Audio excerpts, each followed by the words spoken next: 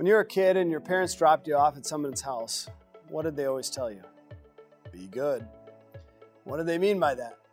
Follow the rules, do what you're supposed to do, don't get into any trouble, or else.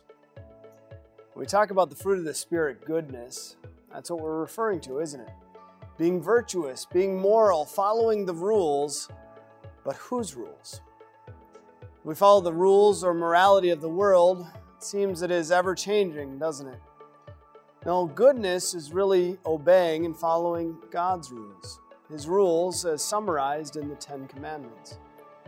And if you read through the Ten Commandments, you see what the Bible says about them is true, that the law of God is good. So how have you done at being good, at following the rules, living a moral and upright life as a Christian? As for us, even as Christians, we know our sin. Now, we have fallen into sins of lust and of greed and of hatred. We've gossiped and lied. And so many other sins against God's commandments. We see our failures at being good. In fact, we must confess with the Apostle Paul in Romans chapter 7.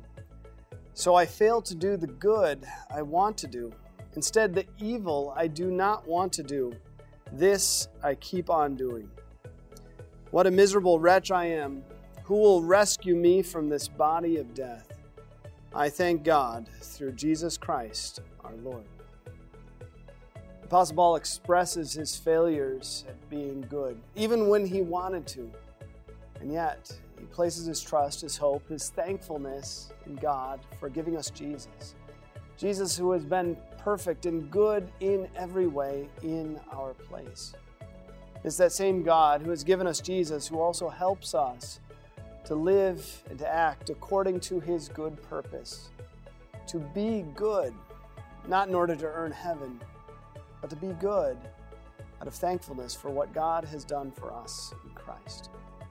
This may God produce in us this fruit of the Spirit, goodness,